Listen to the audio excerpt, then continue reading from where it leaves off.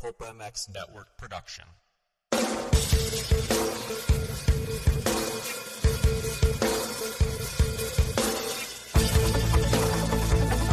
This is the Rocky Mountain ATV MC Kiefer Tested Podcast. The podcast you come to for the straight insight on all things moto-centric. Hard parts, bikes, gear, suspension, motor mods, and more. It's Kiefer Tested.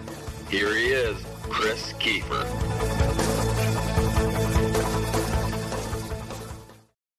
Hey, what's up, everybody? Welcome to the Rocky Mountain ATV MC.com Kiefer Tested Podcast presented by Fly Racing and Race Tech. Rocky Mountain ATV MC.com is the trusted online source for parts, accessories, gear for dirt bikes, side-by-sides, ATVs, and street bikes. Low prices, unparalleled customer service, and free 3-day shipping over $75. It's easy to see why Rocky Mountain ATV MC.com is the trusted online source for all of us out there that love to do fun stuff in the dirt, street, whatever you got, they can handle it. And of course, Fly Racing, flyracing.com, light hydrogen gear. This guy probably doesn't want to talk about it. That's in the studio right now, but I do love the gear. They just released the new Formula helmet, so that is out for you guys listening to this now. It'll be out next week, which will be the 4th of February. Do yourself and maybe your lovely significant other for Valentine's Day, and go check them out, flyracing.com. Racetech, racetech.com. Chris Riesenberg, Rob and the guys are doing a Honda CRF 250R project for me. You're going to build a motor, suspension, doing the whole damn thing. They can do it all. They do engine, suspension, vintage bikes. You got old bikes, they got parts, they got seals, they got bushings for you. So check them out, racetech.com. So like I said, I have a guy that has been a part of my life for quite some time. And it goes back so far that even my wife and my child, Aiden, has red hair. The man sitting here with me today in the studio has red hair. Andy White, formerly from KTM Canada, formerly from Diablo Honda. Oh, I can't believe I remembered that. And now FXR Racing. What is your title now, Andy?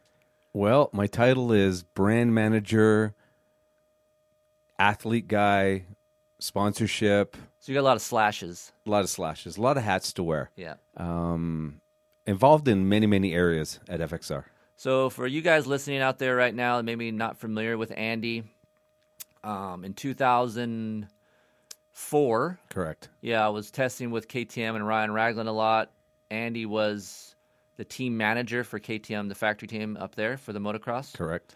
And you called me. You said, hey, do you want to come racing? You emailed me. I did. Yes. What did I say? You're like, hey, I hear you're looking for riders. All right. Yeah, I'm proactive. I like that.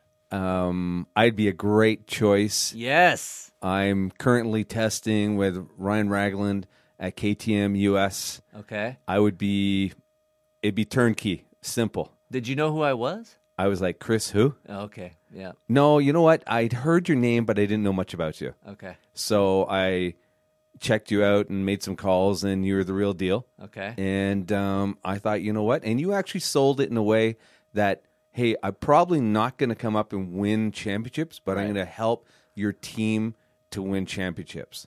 And we had a West Coast and East Coast program, so we had 4 riders on the program, and you said, I can help you develop these bikes to win. Right. And we had Jimmy Nelson. Yeah. On the West Coast, and we had Michael Willard. Yep. And Matt Barnes. Matt Barnes. On the right. East. And I don't think you knew Willard, and I don't think you knew Barnes, but you knew the bike. Yeah. And I was lucky enough from Rod Bush, when he was alive at that time, he was the president of KTM USA, he gave me the new 250Fs at the beginning of 2005.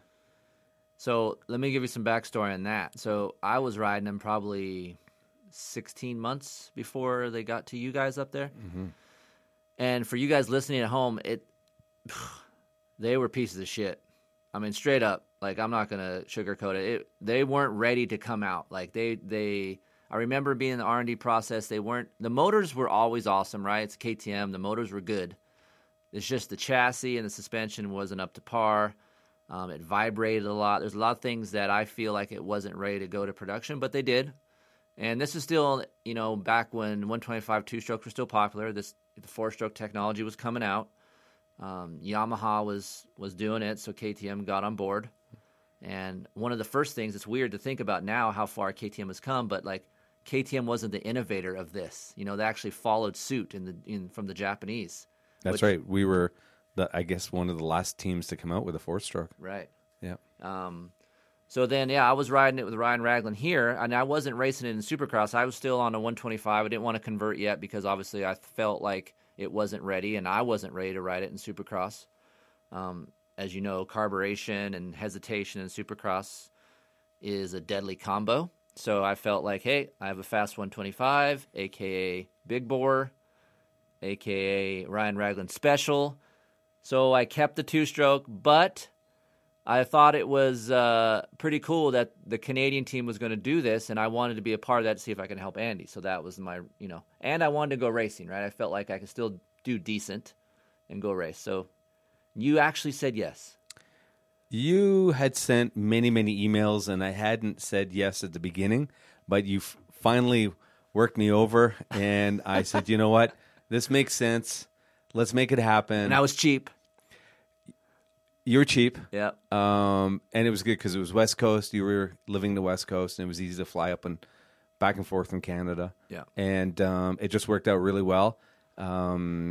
You were able to smuggle parts up to us and bring us some cool parts and help us with the production bikes that we had.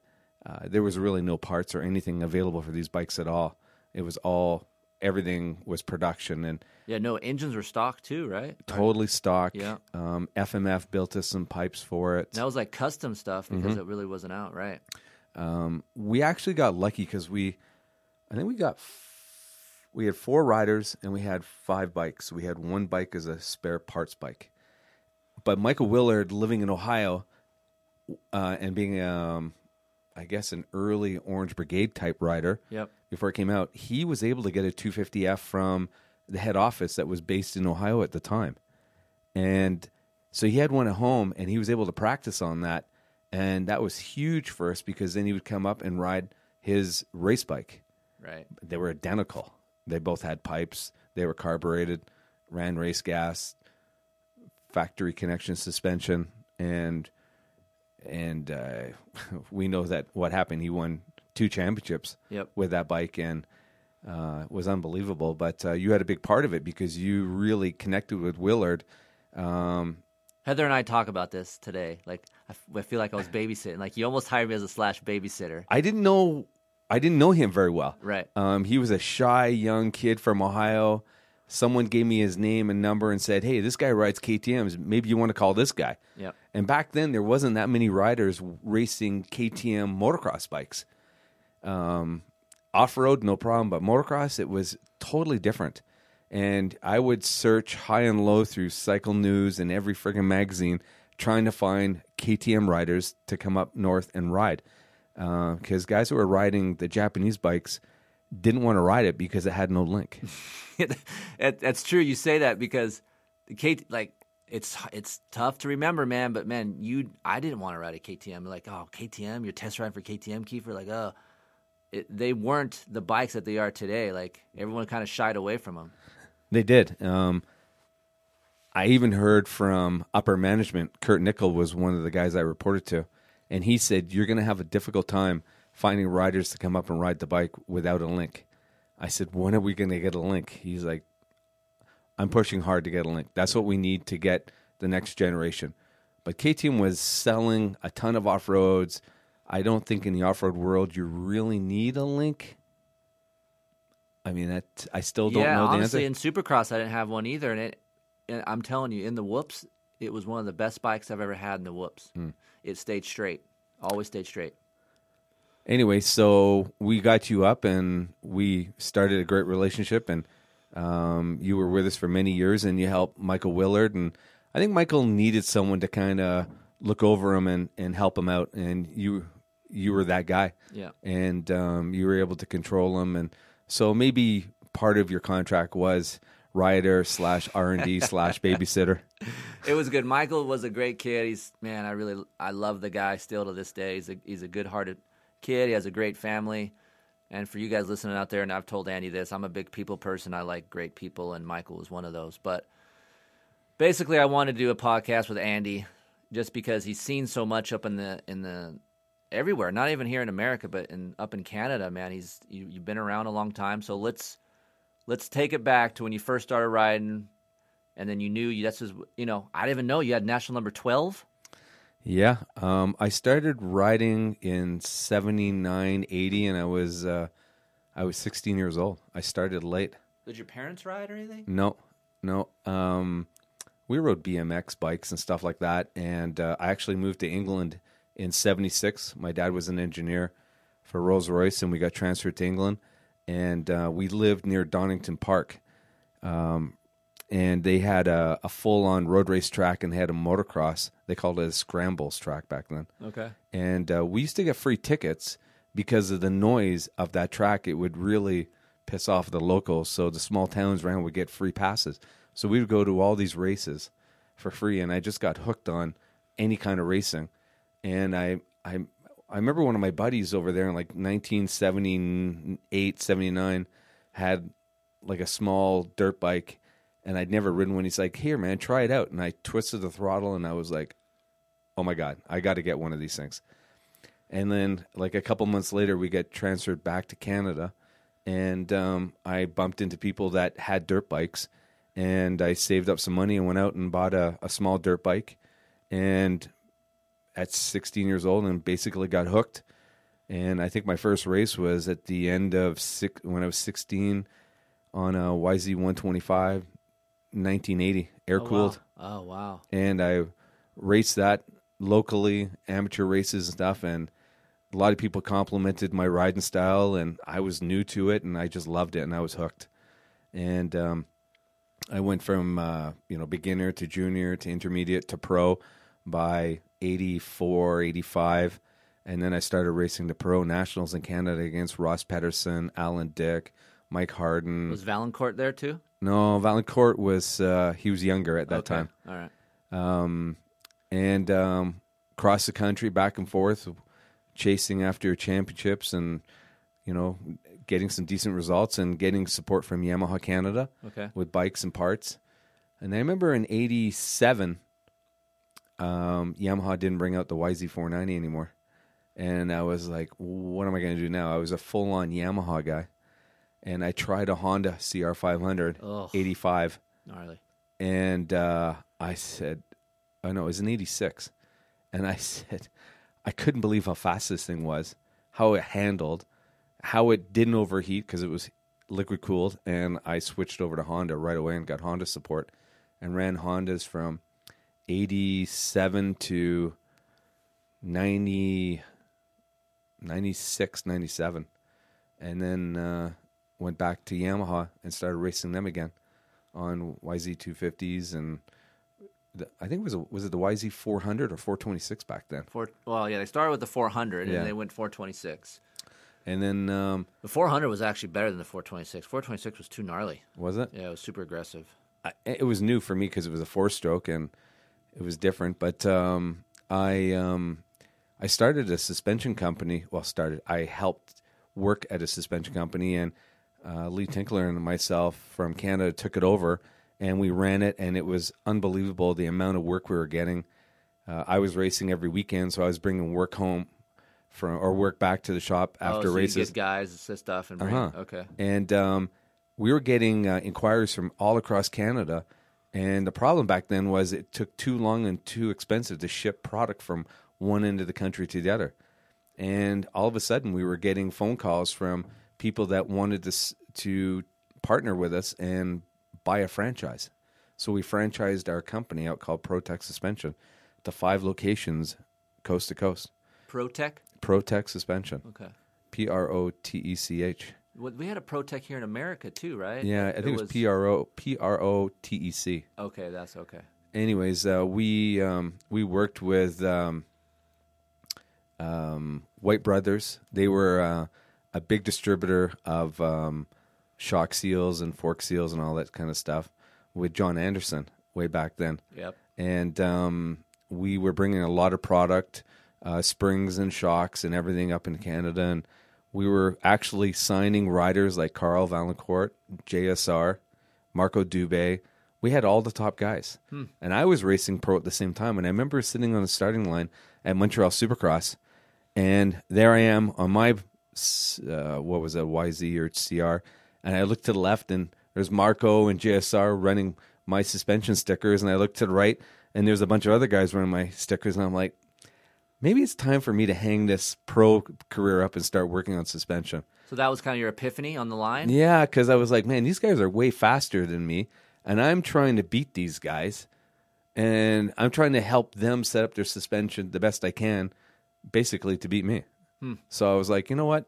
I've had a good career racing pro. So I backed it down and went into, started following vet races and had a really good time racing that. And it just really opened the door to work with pros from coast to coast. And then we opened up a location in New York State. So we were pulling a lot of product out of the States. Okay. And then we ended up buying a Honda dealership in Montreal, and we changed the name to Diablo Honda. Diablo Honda. And that was before, you didn't have a race team yet. This is the first dealership race team kind of program under my supervision. We supported teams with suspension and stuff. Right. So we signed up Marco Dubé. Yep. We had Mitch Cook. Wow, Mitch Cook, yeah. Yeah, Mitch Cook. A bunch of French Canadians on the team for the first year or so. And then we, with Marco, we actually had a few Americans come up from Montreal Supercross, like JT. Yep. And the Butler brothers. Okay. They would come up and we'd loan them Hondas. What year was this? 02, 03, Okay. 04, right. Yep. around there. They would just fly up and we'd lend them a production Honda. And it worked out well. We had Marco Dubé and Doug DeHaan on our Diablo Honda program. And then in 2003, we ended up signing Mike Treadwell and Keith Johnson from New England. I'll be down. And we brought them up, and that was incredible. And funny enough, Suzuki approached me and asked if I knew anybody that could ride a Suzuki. And since I was bringing Treadwell and Johnson up, John Dowd was there riding RMs. Okay. So they said, hey, and they're all buddies. They're super tight. So John decided, you know what? I'm going to come to Canada too and ride an RM 250 two-stroke and race the Canadian Series. Yeah, I remember that. I used to love coming home. Canadian Nationals were up on TV, and that's kind of how I got the want to come up to Canada. I remember watching Doug Dubach come up and race. In 2000. Yep. And that's when I was like, oh, man, because I was testing for Yamaha then. Yep. And I realized, like, man, Doug's up there killing it. I want to go try it. It looked fun. It looked laid back. I liked the tracks. Like, it just looked cool, you know? Actually, I should have started the story properly. In 2000, Marco Dubé hired me to be his mechanic and race team manager for the Suzuki factory race program. And they had Simon Homans on the team. Oh, boy. That's a whole nother story we can get into. Derek Fisher, Jason Thorne. Dude, Derek Fisher was fast. Incredibly fast on that 125. Yeah. So I managed that team, and I was Marco's mechanic, agent / everything. And we finished second behind Dubach that year when he brought up that new four-stroke Yamaha. Did Marco ever yell at Doug? Why would he yell? I don't know. Marco just seems like a hothead, like he's pissed off all the time. No. Back then. I mean, I knew Marco later on, but he was mellow. But, man, Marco seemed like he was... He had respect for Doug because Okay. Doug's name was big in the industry, and it was a smart move with Yamaha to bring him up and ride this new four-stroke. And Doug didn't win every weekend. I mean, Marco and Blackfoot guys were doing well, but Marco ended up getting national number 2 behind Dubach that year. And it was a great, great season. And then he left Suzuki and came onto my Honda program.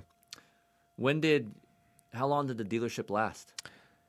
We opened it up in 2000, end of 2000, and near the end of 2004, I saw a job opening at KTM Canada for a race director. Okay. And a friend of mine forwarded it to me and said, "This has got your name all over it."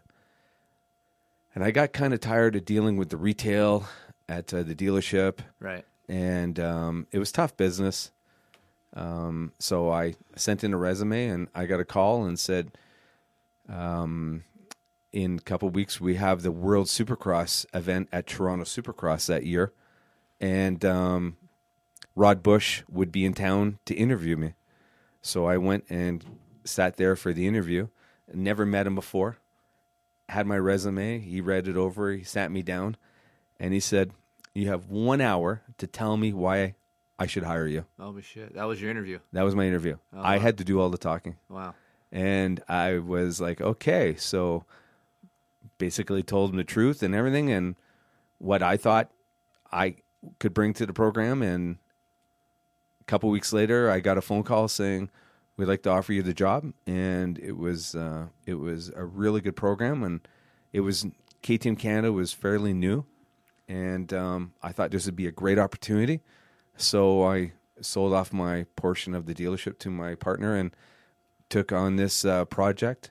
And it ended up being, a really good program. And I learned a lot working with KTM. Oh, yeah. I was there from 2004 to 2014. Oh, wow. 10 years. So 10 years, and went through a lot of managers in California, working with Kurt Nickel, Casey Lytle, Yep. Larry Brooks. Larry Really? Yeah, Larry was there at the very beginning. He was? Yeah, Huh. I don't remember that. yeah. He wouldn't give me any parts. Okay. No, and I actually talked to him at Loretta's last year, and we joked about it. I said, "Why were you so freaking stingy with the parts?" He's like, "I didn't have parts for that bike either." Oh, yeah. No one had anything for that. Like, what I had was an R&D, and Yeah. I would bring up. That was it. That's what we had. Well, I had another guy that I would be bringing up later, and that was Sleater. Yep. And Sleater replaced you, I believe, Yep. in Yep. testing. So I left, and Mike came in. I went to Yamaha, and Mike came into my spot. So part of Sleater's job was to smuggle parts from the R&D Yep. and bring them up for us, and he did. He helped us out and did a great job. And I think Larry knew what was going on. Yep. I mean, we weren't taking big stuff, just little things to help us out. So it worked out well. Anyways, I went through the KTM program for 10 years, won a lot of championships. Yeah. So what year was your first championship for KTM? The first year in 2005 with Michael Willard. Okay. And then 2006 with Michael Willard. Back-to-back championships. And then Nye was the first winner of the full series, correct? That's right. They went from East and West to a full series. So Right. Eric Nye nailed that one down. And so I got 3 championships. We had the Ladies Pro Championships as well in In Canada. the Big Bike Championship? I came so close. I got second with Cornel Nemeth, Oh, that's right. the Cornell. Hungarian. Yeah. He Who was, out of all your guys that you had over the 10 years, who was your favorite to work with? Besides me, of course. I would say Mason Phillips from New Zealand. Yep. He was a really good guy, honest. He knew what I could deliver. He never asked me for more than what I could give him, and he's very respectful. He came from production bikes, and whatever he got, he was extremely happy with, and we treated him well, gave him good equipment. He rented an apartment right from next to the race shop, and he would work day in and day out helping us with anything from building bikes to cleaning the race truck to cleaning the awning, whatever it took. He worked really hard. So let's get to the nitty gritty. Who was the worst one to work with? Come on, we got to say it. It's okay. Sometimes Wow. shit doesn't work out. Let's just say worst. Who was the hardest one to deal with, I guess? The hardest one to deal with. Before you say this, Yeah. the reason why I asked this is because I was a part of the process what went on, and I saw it. Like, I was old enough to sit back and understand your headaches that you had to deal with. Like, I was racing, but I also was older than the other guys on the team, so I kind of understood it. And so I was like sitting back when I wonder who's the worst or just the hardest one to deal with. I don't think there was one guy that was like wicked hard, and I was like, oh my God, this is like the worst contract I ever signed in my life. There were riders that were very demanding and on me and on themselves. I think Marco Dubé was one of the toughest guys to work with. He was an two-time Canadian champ, and I don't think he wasn't still getting faster. He was kind of going down slowly, and I don't think he could accept that, and he put a lot of pressure on himself and me to deliver and find him the best equipment and test, and it was hard for both of us. It's funny, today we actually work together for the same company, FXR, and we talk on a daily basis, and we have great respect for each other, and we worked really hard together. And like I said, we were building suspension for him in 97, 98. I was his manager in 2000, hired him on Diablo, hired him on KTM, and now he's a sales manager for FXR in the province in Quebec, and he's doing a fantastic job for us. So you're with KTM for 10 years. You decide to do something different? Hey, what's up? Technology. That's what I'm talking about here. It's a great thing. I love it. But I also can pull my hair out with it as well. However, there is a company that you probably have seen on the Rockstar Husqvarna race team, Dean Wilson, Jason Anderson, called Scosche. It's spelled Scosche. You can go to Scosche.com and check out all the products. They have really, really cool stuff. They have headphones. They have boom bottles. They have phone chargers for your Droid, your iPhone. They have magic mounts. They have wireless chargers. They have huge cables that will reach all the way across your house if you need a charger and you don't have an outlet close, like my house. I don't have that many outlets. They just have a bunch of cool products to make your life easier when you're out in the garage, when you're in your car, when you're at your house. I'm really, really pumped to have these guys on board because they sent me some stuff. I use it all the time. My favorite thing is the Boom Buoy. It's a speaker that floats on the water. I can hang out in the pool in the backyard, listen to my music. I'm a big music guy. So they just make really cool stuff that makes my life easier. So founded in 1980, Scosche Industries is a Ventura-based, Southern California, of course, award-winning innovator of consumer technology, power sports, and car audio products. Don't forget, car audio. You're traveling, you're sitting in traffic. You guys need to check them out, Scosche.com.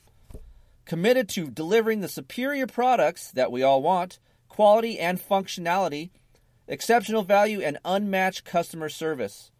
The designers and engineers at Scosche develop products that reflect a rich heritage in audio and mobile technology. Scosche finds inspiration in the California lifestyle, culture, music, and people. These influences can be seen in accessories and products that are now in the hands of homes, offices, vehicles, and people all over the world. 50 countries, okay? Hundreds of patents, trademarks, and countless industry awards received. It's easy to see why Scosche is constantly at the forefront of technology. These guys are cool. They're huge motorcycle enthusiasts. They even gave us a product code, SCOKT25. That's SCOKT25. Use that code when you go to Scosche.com. Get 25% off. Seriously, guys, go check them out. You won't regret it. If you want to hit me up, Chris at KieferInkTesting.com. I'll let you know more. But very cool guys over there. Thanks, Scosche. Scosche.com. ScreenPrintingDone.com. You guys looking to make up some shirts, hoodies, or hats with a logo on it? Or maybe you want a logo made up for your business and you want to transfer that over to some t-shirts? Go to ScreenPrintingDone.com. Neil over there is a writer. He owns the company. He is a rad human being, and he is here to hook you guys up. Order 12 shirts and get 10 for free. They have all different kinds of shirts, hoodies, hats, different fabrics, all different kinds of stuff. Go hit them up, ScreenPrintingDone.com. Tell them Kiefer sent you and get 10 free shirts. Be sure to say Kiefer. That's right, Kiefer, and ScreenPrintingDone.com. Go check them out. Thanks, Neil. Have you guys checked out BloodLubricants.com? If you haven't, BLUDLubricants.com. Go check them out. 3 new series of oils, Blood Power Sport Series, the Blood Racing Pro Series, and the Blood Racing Pro Elite Series. I have Michael Allen here with me. We've been doing 2 different types of oils in our test bike. Mike has been doing the Blud Power Sport series. Everything going good there? Everything's going good. I use it in all our test bikes, the ones that I prep and maintain, and it runs a little cooler than production oils, and I know you've done some testing with that. Yeah, so basically before Jeff and the guys came on board, I had to check legitimacy of this stuff because I didn't want no crap involved in keyfring testing. Honestly, tried it, was very surprised about the oil, did some temperature readings. It was a little over 30 degrees cooler in my YZ450F compared to some other oils I've been running. So the stuff is good. They sponsor over 250 racers from Enduro, Endurocross, Hare Scrambles, UTVs, Supercross now. They got some Supercross guys. So go check them out, bludlubricants.com. Use the discount code Kiefer and get some percentage off your oils. They'll ship them to you. Probably get a hat or 2. You know, Jeff's a good dude. Go check him out, bludlubricants.com. Thanks to the guys over at 6D Helmets. That's right, they're on board with the KieferInkTesting.com Kiefer Tested Podcast. We thank them for joining us. You have a street bike, a dirt bike, or do you pedal? You have a mountain bike. Head over to 6dhelmets.com. Check out the full line of helmets they offer. I'm sure they have a helmet for you. Hey, I get questions all the time. Kiefer, what helmet would you choose if you could pick one to buy? If you're going to spend your own money, Kiefer, where are you going? While there are a lot of helmets that are safe out there, okay, I do feel the safest in a 6D helmet. I've had many crashes in my ATR-1. I've had a couple in my ATR-2, and it has done its job. It's advanced ODS technology. It's race-proven. I'm telling you guys. And it's light. The new ATR-2, it comes in at 1,480 grams. It's fully rebuildable. Very cool colorways. I trust the guys over at 6D Helmets. Maybe you guys should too. Hit me up over at chris@KieferInkTesting.com. Maybe get a special discount code if you want to get a 6D. So please, guys, go check them out. 6D Helmets. Hit me up. Tell me how you like yours. And if you don't have one, maybe go get one. Thanks, 6D. Hey, Heather. Hey, Chris. Did you know that every 2-stroke KTM and Husqvarna come with a Vertex piston in the engine from the factory? No, I did not. 65 years ago, Vertex Piston was founded in a small technical workshop in northern Italy. Today, because of their renowned reputation for exceptional quality, Vertex is an OEM supplier to KTM, Husqvarna, and more exotic brands like Beta, Gas, and TM. No matter which brand of bike you ride with, when it's time to go ride or time to rebuild your top end, Vertex Pistons will have your engine performing better than new. To see their full range of 2-stroke and 4-stroke pistons in replica, high compression, or GP-style configurations, visit them at vertexpistons.com or stop in your local dealer and ask for a Vertex Piston Kit today. And if you guys want a discount code, hit me up, chris@KieferInkTesting.com, and I've got one for you. Save some money. vertexpistons.com. After 10 years, the company had changed a lot. It was very corporate. It wasn't a small-run business anymore. And there was a lot of micromanaging and controlling from up above. And I thought, it would be best in my future endeavors to move on and find something else. I did it for 10 years. There was a lot of travel. I felt that I'd learned enough, and I wanted to take my experience somewhere else, and I started a consulting business. And within the first couple weeks, I had 6 or 7 new contracts, and FXR was one of them. Mm-hmm. And FXR at the time, for you guys listening, wasn't huge known, especially in America, for motocross gear, correct?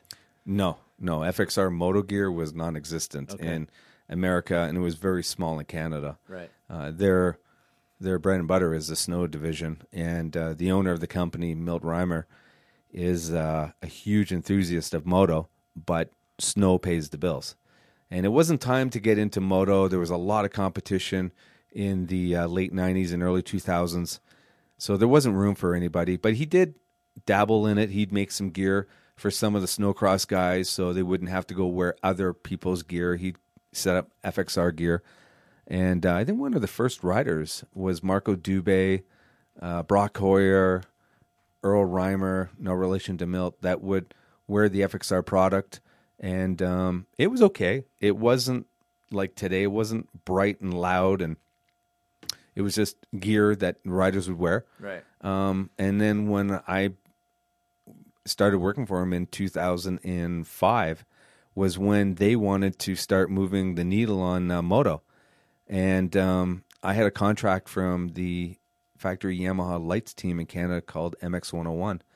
And they hired me as a business manager to help them bring in some revenue to help the team and find some sponsors.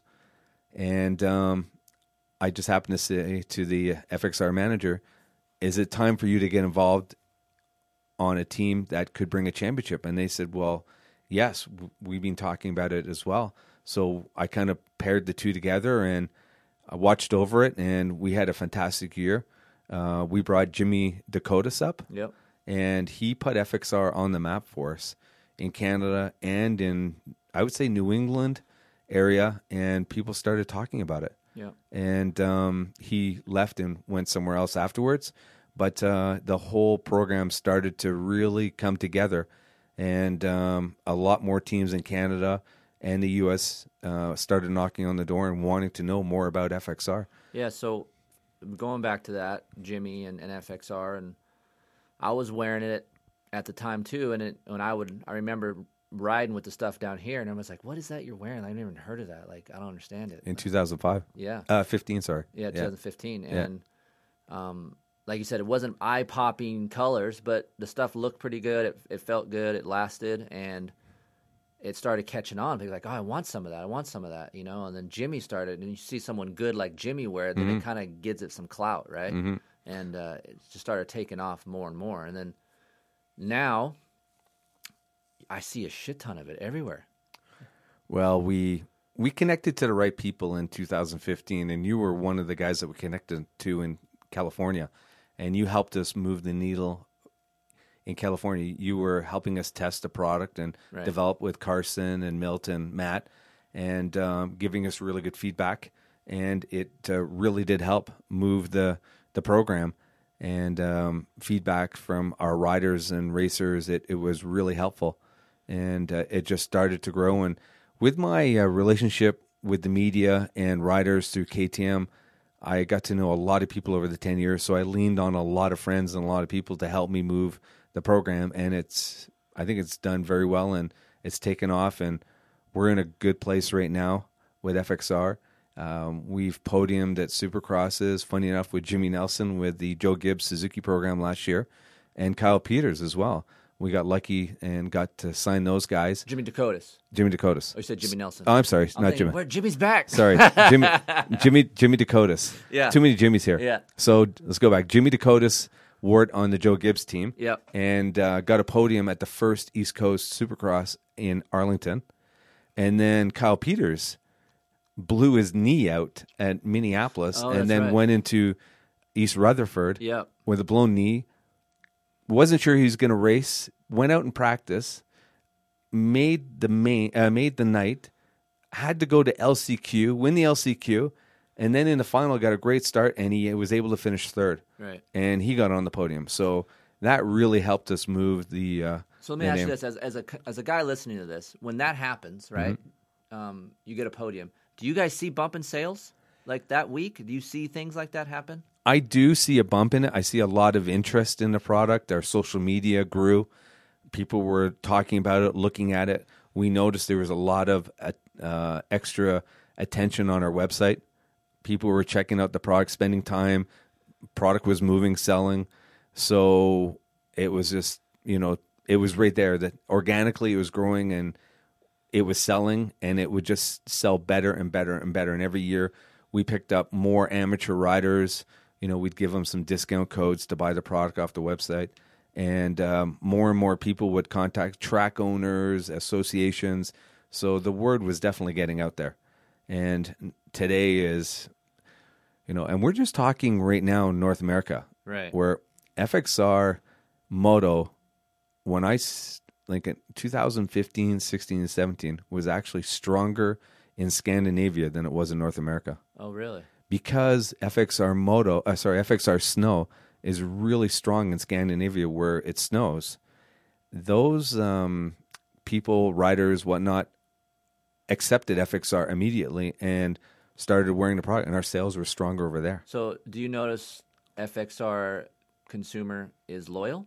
Are they a loyal type of person? I would say they're very loyal. Yeah. Very loyal because in the snow belt in North America and in Europe, they can wear FXR Moto for summer and then FXR Moto or FXR for snow. Mm-hmm. And if you live in the snow belt north, you're riding a motocross or off road, and you probably have a snowmobile at the same time.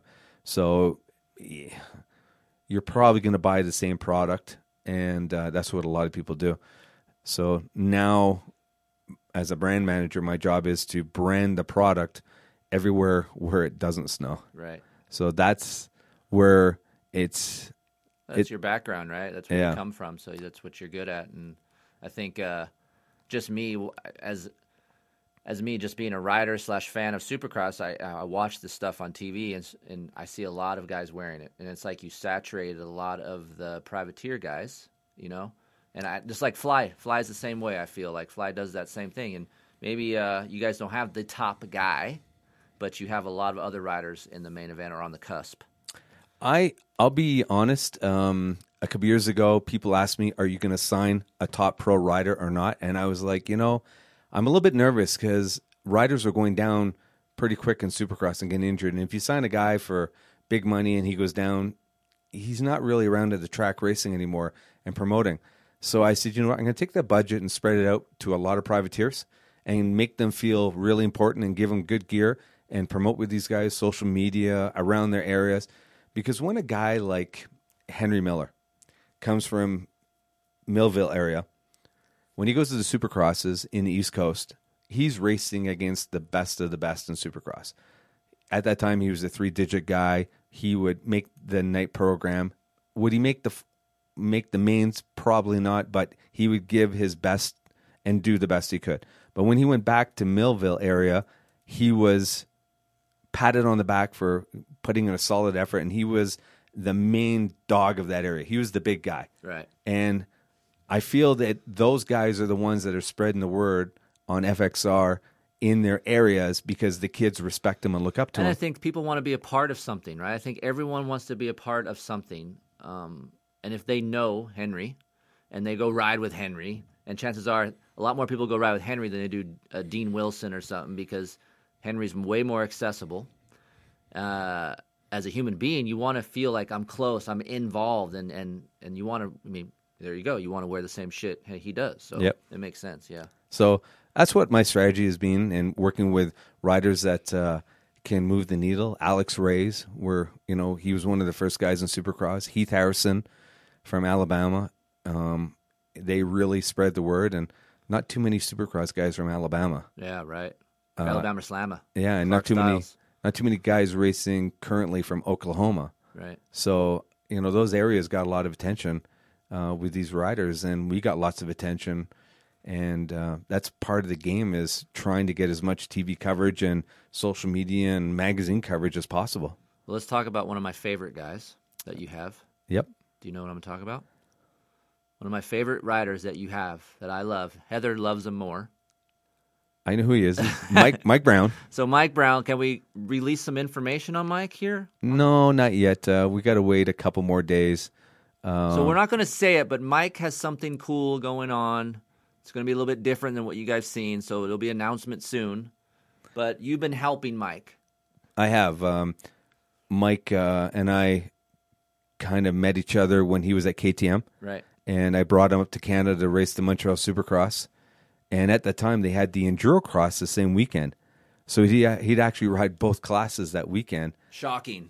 Mike's not. He said to me, so you're bringing me up for Enduro Cross, but there's a Supercross. I'm like, yeah.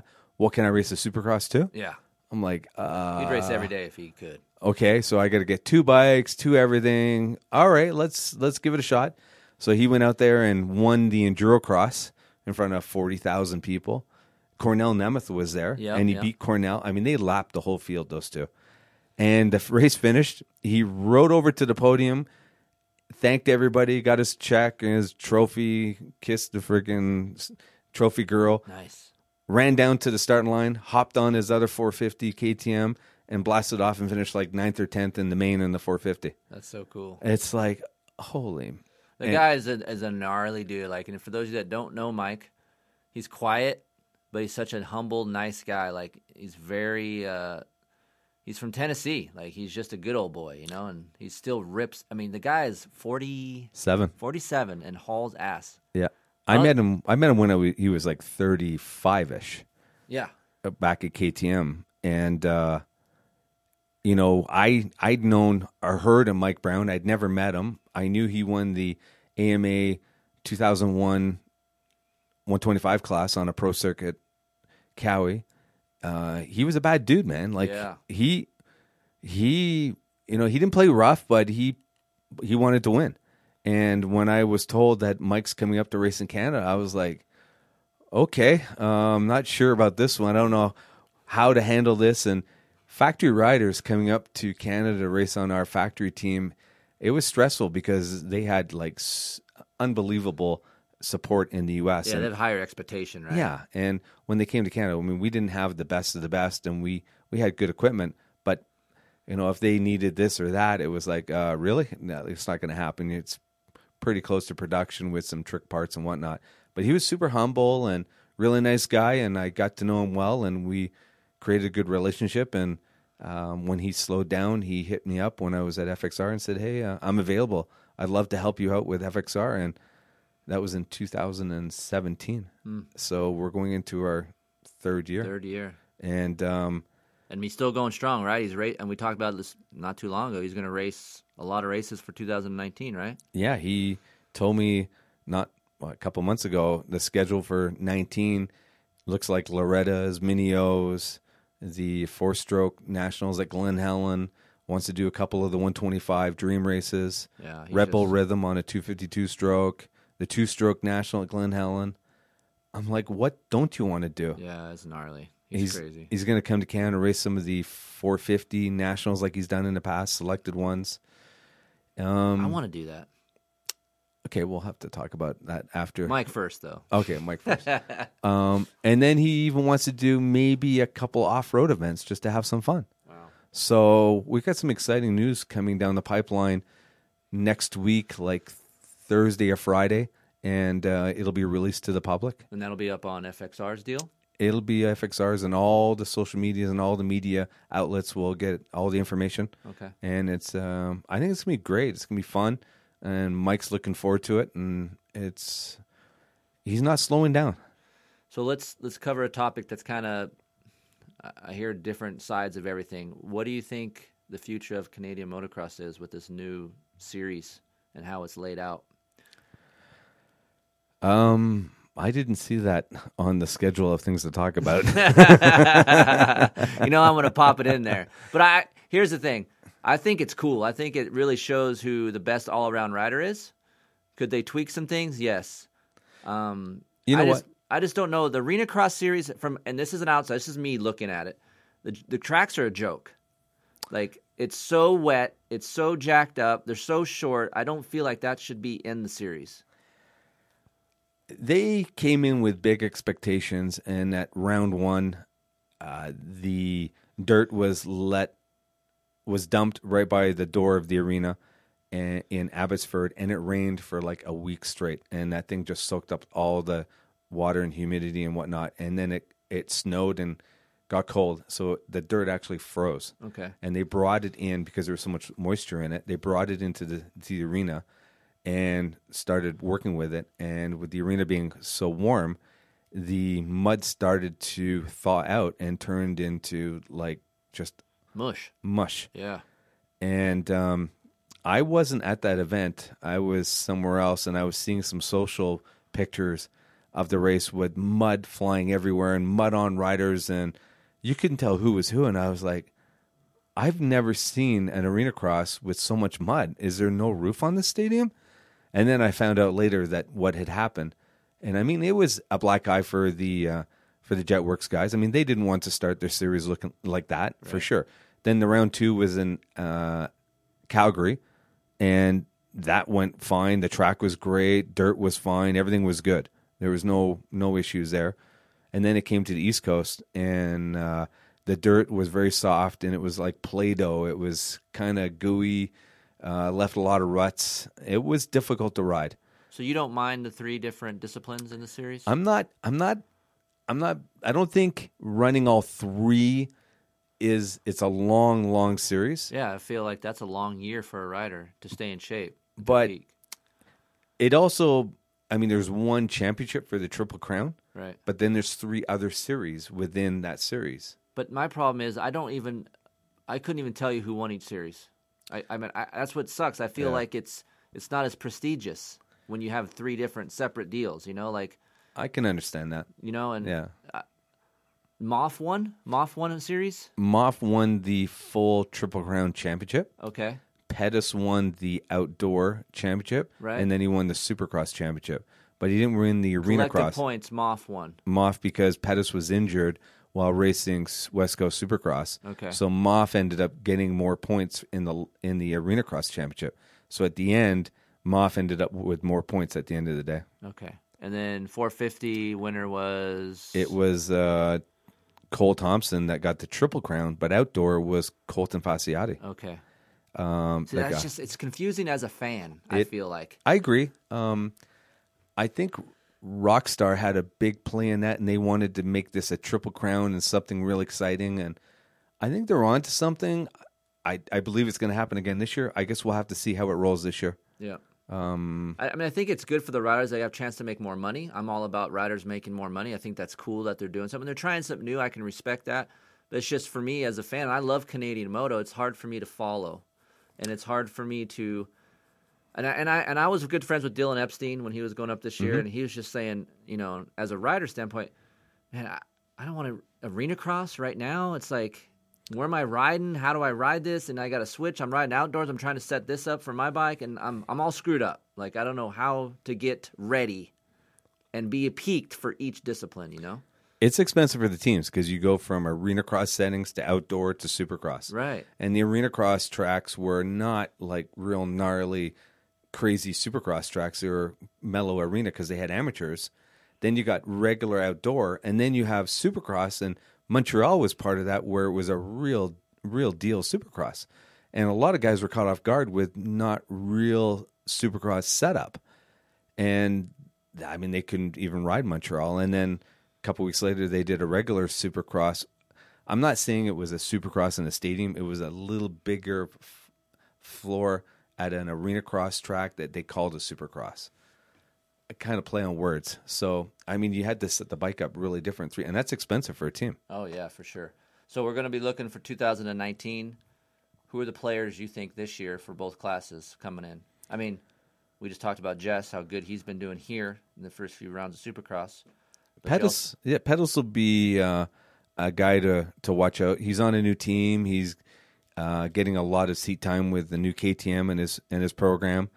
But you know, I think he had a really fast bike with the Yamaha program. Yeah, for sure. Yeah, he 2 years ago he finished behind Moffenbauer, and then Moffenbauer went to Kawasaki, and then Pettis just destroyed the field last year. And Moffenbauer was not on the podium as many times as he was the year before. correct. And Dylan Wright had some good results, but wasn't quite up there as much as I thought he would be. We need to talk about Dylan's home life. Okay. Dylan, I know Dylan. He's a good kid. Yeah.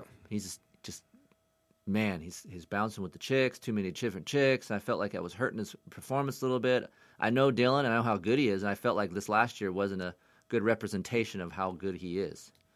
Like Prince George, he was unbelievable how fast he was. Yeah. He was. That's the Dylan I know, and I don't know why he couldn't put it together every weekend. I mean, he's got a great team. He had a good bike. He can ride the bike, no problem. Yeah. And he struggled. He was the fastest guy sometimes on the track, but he would go down way too many times. But, Pettis was incredible this year. Marco Canella rode really well, too. Up-and-comer, Moffenbauer. Tanner Ward also looked good out there, some decent results. Before we move into the 450s, as an American fan watching Canadian Moto, who is the next big thing up and coming in Canadian? Is there a guy saying, "Oh wow, this kid's going to be really good in America too"? Like, is there one kid coming up? I would say in Canada, I'd say Marco Canella is possibly that next rider. He's very young. He didn't have a lot of pressure on him last year, and he had some really good results. He's training with some good guys, and I think we'll see some good things from him this year. I feel he's probably the next guy behind the Pettises, and Moffenbuyers have already moved on to 450s. So I think he could be the next guy. Canella. Canella. Is he an MX 101 kid? He's an MX 101 kid. Okay. He trains at Club MX, lives in Eastern Canada, great family behind him. So I think we'll see some bigger and better things from him this year. Being biased because of FXR? No, I really didn't know the kid that well. When they signed him, I thought, okay, well, he's maybe an up-and-comer, and we have to give him a chance. Yeah. Moffenbauer moved on. Pettis moved to number 1. They needed a number 2.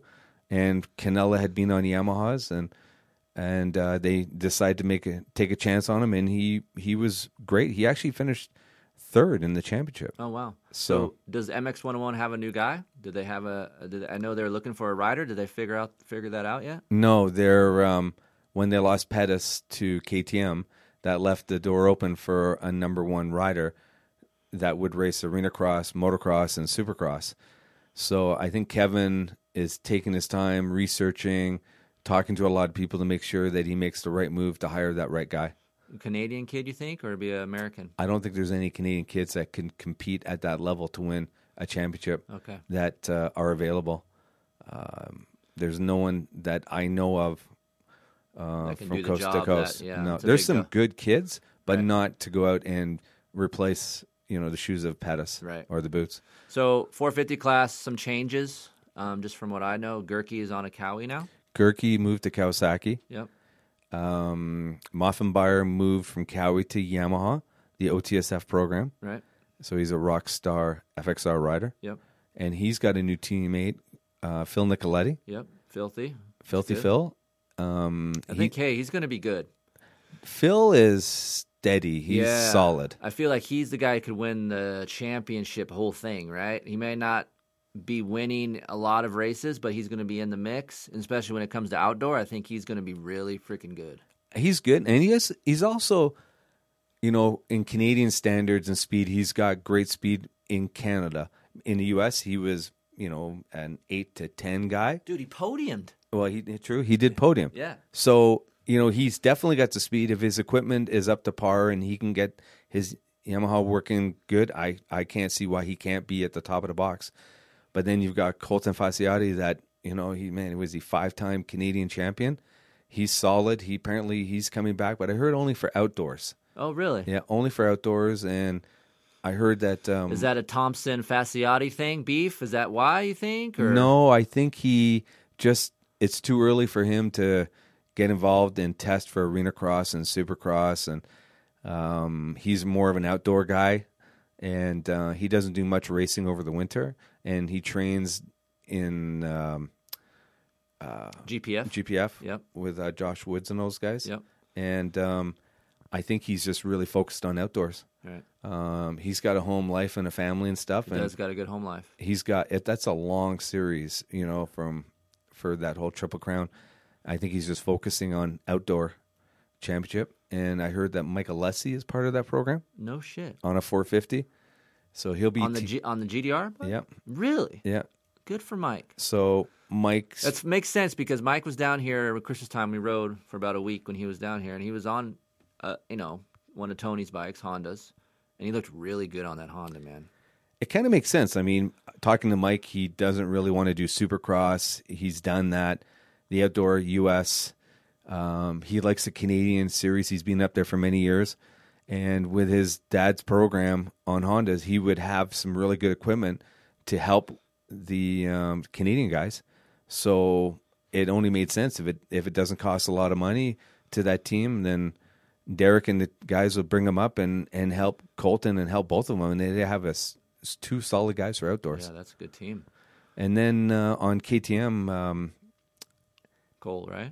Cole Thompson. Yep. And then Kevin Benoit retired. Yeah, I heard that. So that seems weird. He's young. He's 27, 28. Yeah, what, is he just Just too many injuries. Yeah. Way too many injuries. I hired him when I was at KTM. Yeah, I remember working with him a little bit when I Yeah. was there with you. Great kid. Yeah, very nice. Just I'm not gonna say he's fragile. He just had a lot of bad luck and got hurt. And he tried hard, and I think he was just tired of being hurt. And he's got a good home life. He's got a new baby on the way. Oh, good. So I think he had told me that there was no way in the world that he would race a championship with a newborn and taking the wife and the baby from coast to coast. He says, there's no way. I'm going to stay home and raise the baby the right way and do it the right way and not put my wife through that. Right. And I guess everything just came together and he decided to call it quits. And I think he did well, and he's got some good investments. And I think he's fine with the way things have turned out. So who's your pick? 250, 450. I don't know who the MX-101 guy is. I don't know who that guy is, but Pettis will definitely be hard to beat. Pettis 250 for me. Filthy, I think, is going to win. I'd like to see Filthy win it. Yeah. It's obviously because of XR, but it's a new year for him. He hasn't seen any of those real outdoor tracks yet, so it's going to be a little different. But I don't think it'll take him hard. He's Yeah, he's a good rider. He's in in New York. He's a stubborn little fucker. Like he's tough for one. He's mentally pretty strong. I think all that's gonna, be really good for him coming in. And watching him at Ironman and Unadilla last year, I mean, he proved he was a top runner. He can ride in the mud and the soft and the sand and whatnot, and he's got a good team behind him. He'll be hard to beat, definitely. All right, so it'll be interesting. Andy, I appreciate you doing this. No, thank you for and inviting. Andy went riding today. So if you guys listening out there, Andy does ride. He national number 12 in what year? 86. I went riding with a national number 12 rider today. Still got it. Still rides good. Yeah, I had lots of fun. When you live in Canada and travel so much, you don't really get time to throw your leg over a bike and get out there. But when I come up here, it's always nice to have an extra bike around and we get out. But I've never actually gone riding with you in the desert here. I've ridden. I actually did. I rode at that media event at Kauai in December, and I saw you in the track. I don't think you saw me, and then you were gone, and I was like, man, that was my first opportunity to ride with you. Right, and we'd known each other for how long? Yeah, since 2004. Long I think. time, right. So today was the first time, and I made sure I got out of your way when you were passing me on the left side. No, it was cool. I made Andy do. So we always go out and have a structure. We do our thing. We're testing stuff, but we always try to do a sprint lap and do some things. And I made Andy do a sprint lap, so that's good. Andy's time was 3:22, somewhere around there. Yeah, so he's in the mix. So next time he comes down here, we're going to send him back out to that track and see if his lap time is better. Well, I haven't been on a bike since before Christmas, and I probably won't get on a bike until April.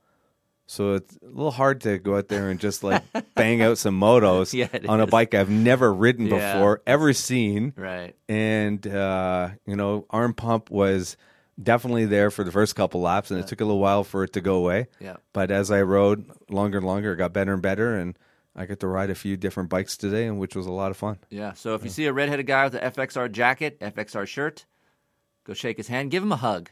That's what I would do. He loves hugs, people. Come give him a hug. He'll be at San Diego Supercross this weekend, and his buddy Carson. If you see a tall guy, good-looking fellow, not smiling a lot, sometimes emo, that's my buddy Carson. He's a good dude. He's very serious. Yeah, he's very serious. He's a good guy. But Carson is the designer of FXR. He's one of the designers, and he's the guy behind the scenes doing a lot of the R&D development, working with Brownies and other riders to develop the best gear possible. And it's cool because Carson listens. All the times that I've bitched at him and helped him out with things, he actually improves the stuff. So I think that's really cool. And he's a rider too. Yeah, exactly. So he gets it. And He's just 6'4". He's very passionate 6'4" moto guy. Yeah. Yeah. It's it's great having him on the team, and Matt Ham and Milt and all the other crew that work with us. They do a fantastic job of helping with FXR Moto. And every day it just grows and grows. It's awesome. Yeah. So there you have it. Andy White, thank you. Appreciate it. Thank you. And we'll see you tomorrow morning. Or let's go in the jacuzzi now. All right. Let's hit it.